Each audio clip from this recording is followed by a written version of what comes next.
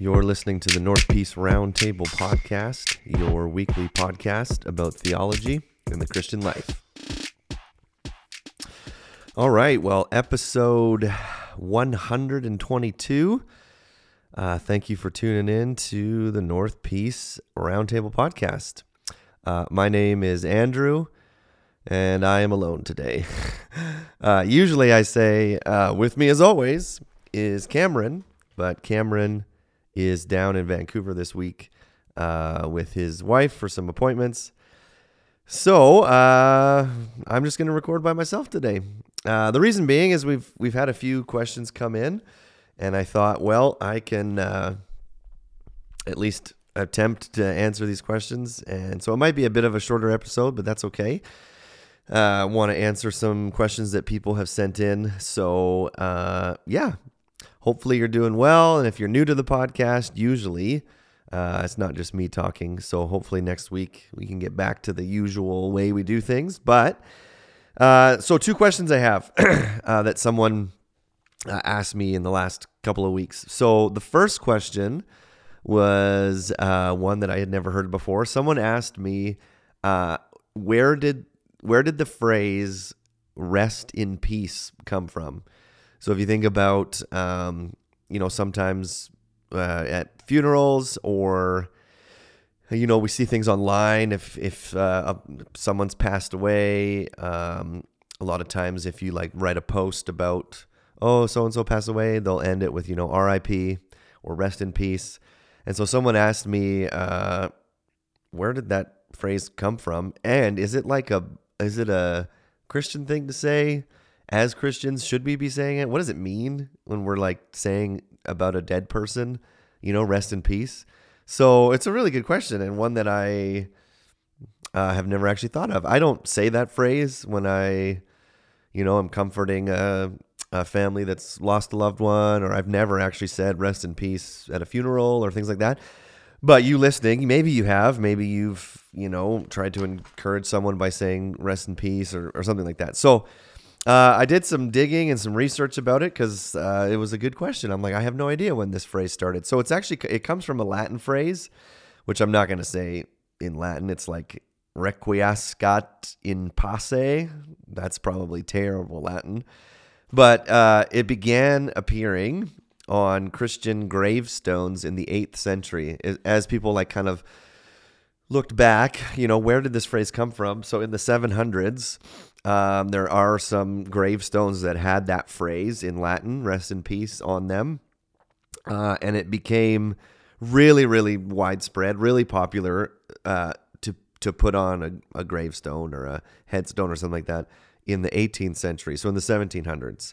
And so that's kind of the historical background. We see some evidence in the 8th century, more so in the 18th century. But even today, there's different, Christian traditions that use that, more so Catholic or Lutheran. But there are other Christian traditions that use that. But then the question is then, though, what does it mean, right? Okay, so people started using it a long time ago, more so, 300 years ago, it was used a lot. But what does it mean? It's originally meant to be a prayer. It was used at a lot of wakes and funerals, and it was basically a prayer wishing that those who died, the person that had died, that they had found right standing with God, and now they were resting eternally with Him. So basically, there's an issue with that, right? Because we're praying for this dead person, which biblically, I don't think we're ever told to pray for a dead person, because their fate is already kind of sealed the moment they die. So there's an issue with that, I guess. And the expression, that phrase "rest in peace," is never once used in the Bible in connection to someone who had died. The closest we get in Daniel 12 verse 13, there's an angel who's speaking about Daniel's death that's going to happen. And the angel says basically, you will rest. So there's a connection to Daniel dying and that being kind of equated to he'll finally have rest. And then the prophet Isaiah in Isaiah 57 verse 2 says, those who walk uprightly enter into peace. They find rest as they lie in death. So there's this kind of connection to once you die, there's rest for the person that has died. Another translation of Isaiah 57 says, he enters into peace. They rest in their beds. Each one who walked in his upright way. So it's like almost there's this relief that comes with death for the follower of Jesus because we're not in this battle against sin anymore, and we're in the presence of Jesus, and we can rest now. So I get that. But I think sometimes that phrase like rest in peace is used as trying to help people grieve. So if you think about it, we use lots of phrases like that, right? Oh, they're in a better place, or that's one that I hear lots, right? Someone dies, okay, well they're in a better place.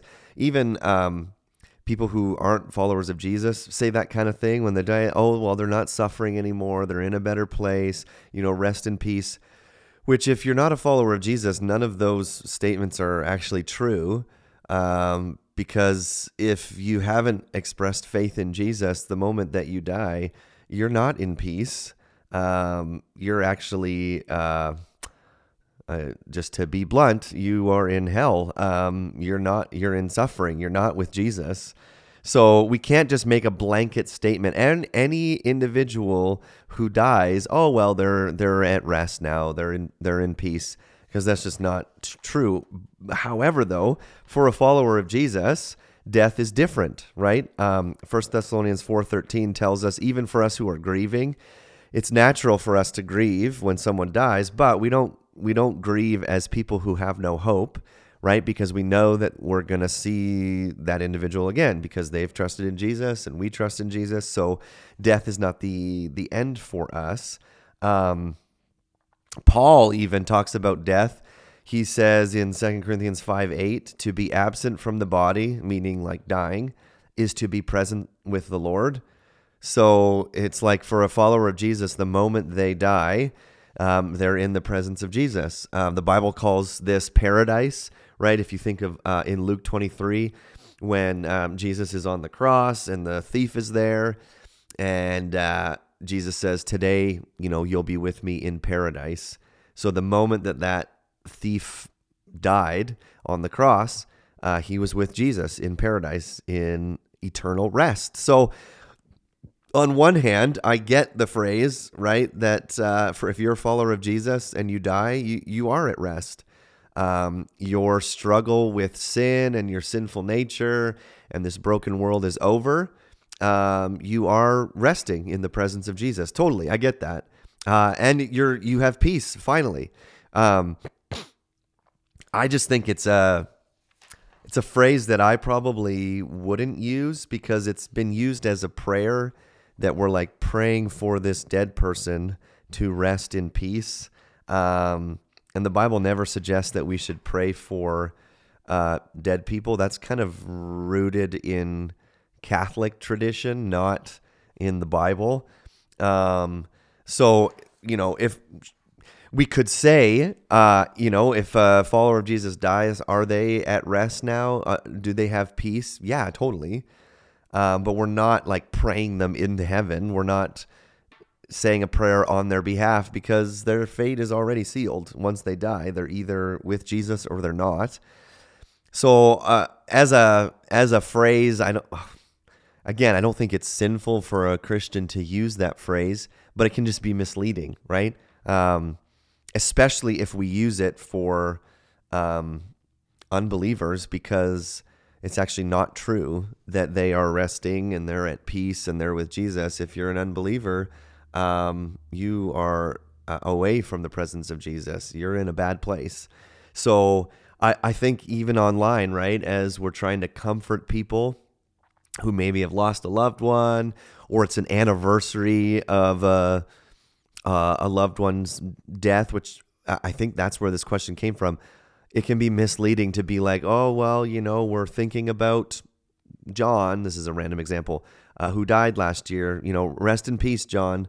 I think that's just super misleading because, one, we're not praying about dead people, and if they're not a follower of Jesus, then they're not resting and they're not at peace. So I would use different phrases, right? If you're thinking about the anniversary of a loved one that passed away, right? Share a memory about them, or, share a word of comfort for the person who's grieving, but don't give people false hope by using just kind of, colloquial phrases that we use and just kind of toss around haphazardly. So I don't know. I think we can just be wiser with the words that we use. So that's kind of the history of where that phrase came from. And I would just use caution as we use it, because we don't want to send the wrong message to people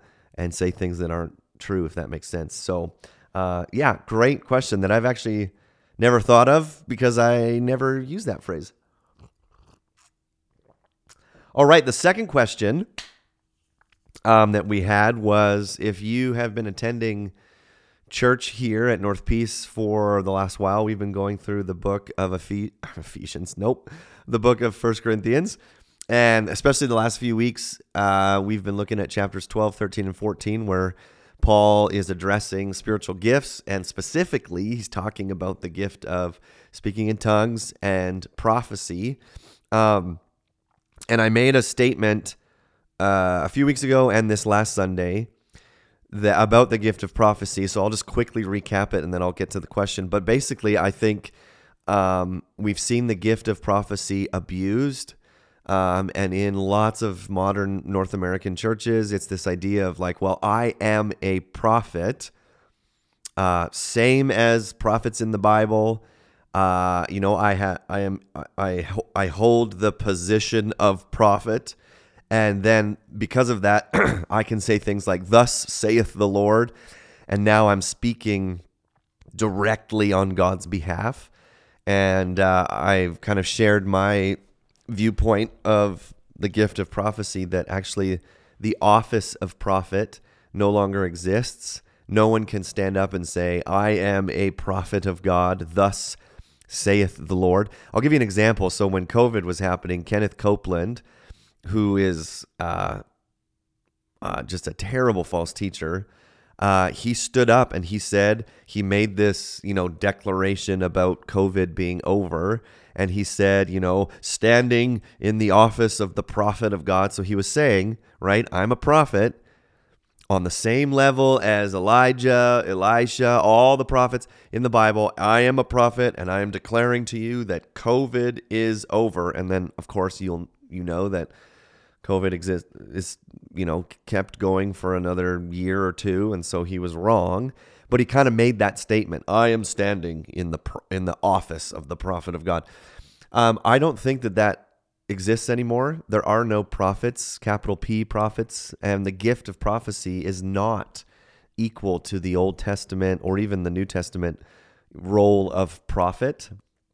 And I made the statement, Hebrews 1 says that long ago, and many times and in many ways, God spoke to us through the prophets, but now he has spoken to us through his son, Jesus. So Jesus was the final, he is the final prophet. He has fulfilled that role, and we don't need prophets anymore.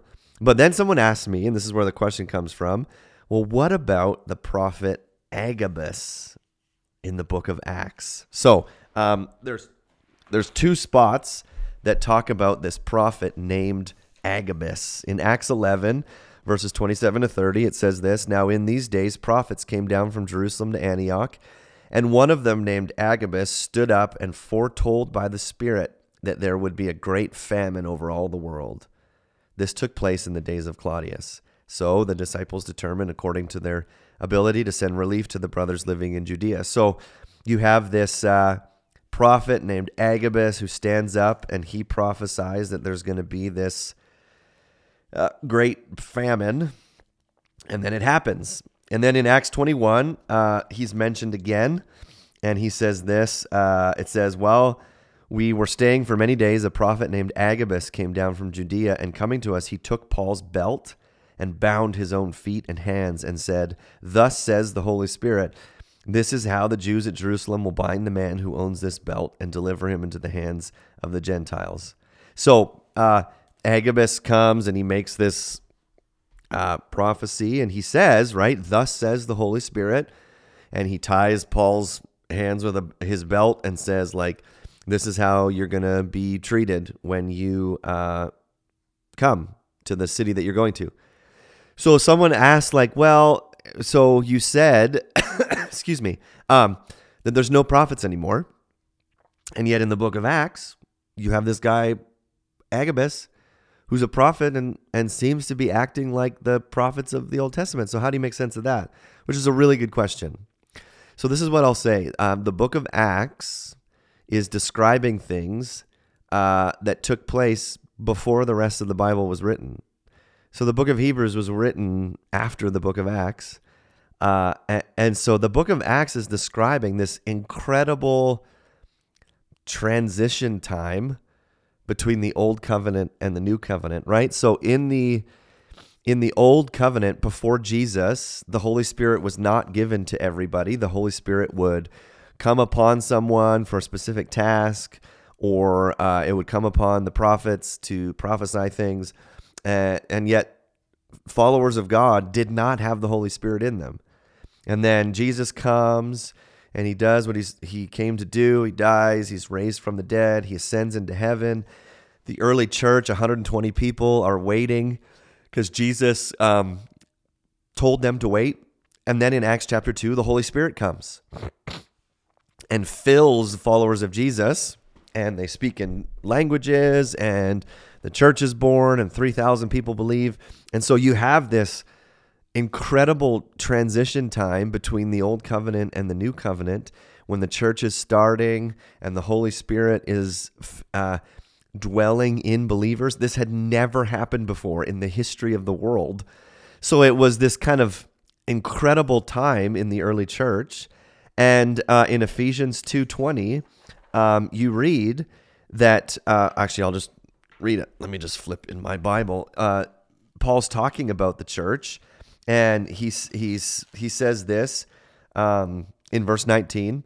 "So then you are no longer strangers and aliens, but your fellow citizens with the saints and members of the household of God." This is the church, right? Then he says this in verse 20, "Built," here's what the church is built on the foundation of the apostles and the prophets, Christ Jesus himself being the cornerstone. So as the church is built, what is the foundation that is being laid? Because there is no New Testament yet. Remember that. The New Testament comes about 100 AD. So for 60-something years, the church doesn't have a Bible. The church has the teachings of the apostles and the prophets. They have letters that are being written by apostles. But around 100 AD is the last book is written, Revelation, and it's kind of being compiled together. So what would be the foundation for the early church? It would be the teachings of the prophets and the apostles. So Agabus standing up and saying that he's a prophet and giving a word from God, there's no issue there because there was this massive transition time for about 70 years. The Holy Spirit is given. The church has started. The apostles and the prophets are teaching theology. What is the message from God? What do we believe? Who is Jesus? And they're compiling all of these things. And so there were prophets in the Old Testament.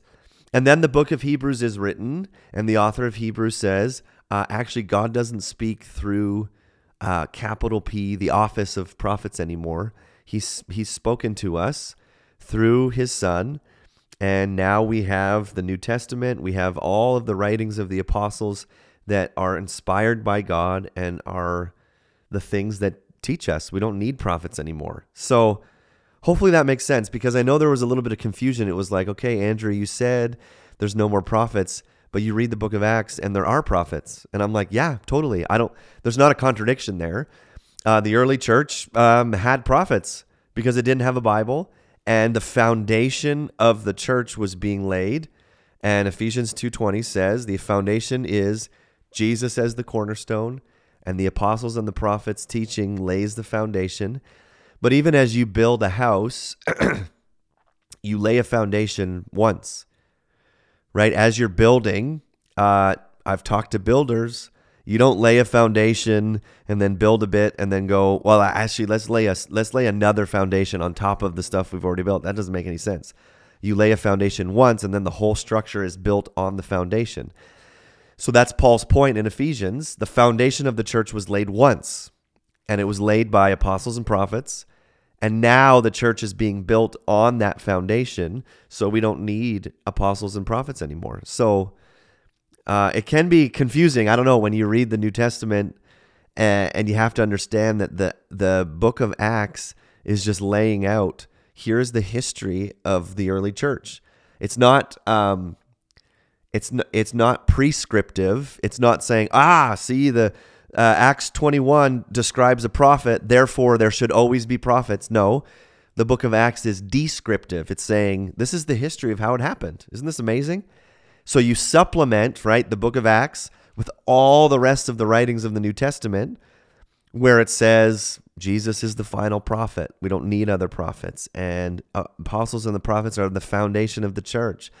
We don't need more. And so that just is a tip for how you read the book of Acts. It's not prescriptive, saying that this is how the church must always operate. It's descriptive, saying this is how it began. Isn't this amazing? Praise God.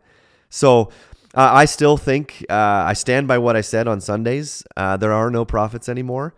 However, there were in the early church, because they were foundational to the beginning of the church. So hopefully that makes sense. I know it's only been a short little episode, 22 minutes, but that's what happens when I don't have anyone to talk to. So hopefully that's been helpful to you, or at least interesting, maybe answered some questions you had. As always, if you have other questions that come up, or things that you're wondering as you read the Bible or hear sermons or whatever, always send them our way. Next week we'll have Cam back, and it'll be a better episode for sure. But send us questions you have. You can email me, andrew@npnbchurch.com, or send us a message on Facebook or whatever. And we'd love to keep answering questions you have. So thanks for listening, and we'll talk to you next week.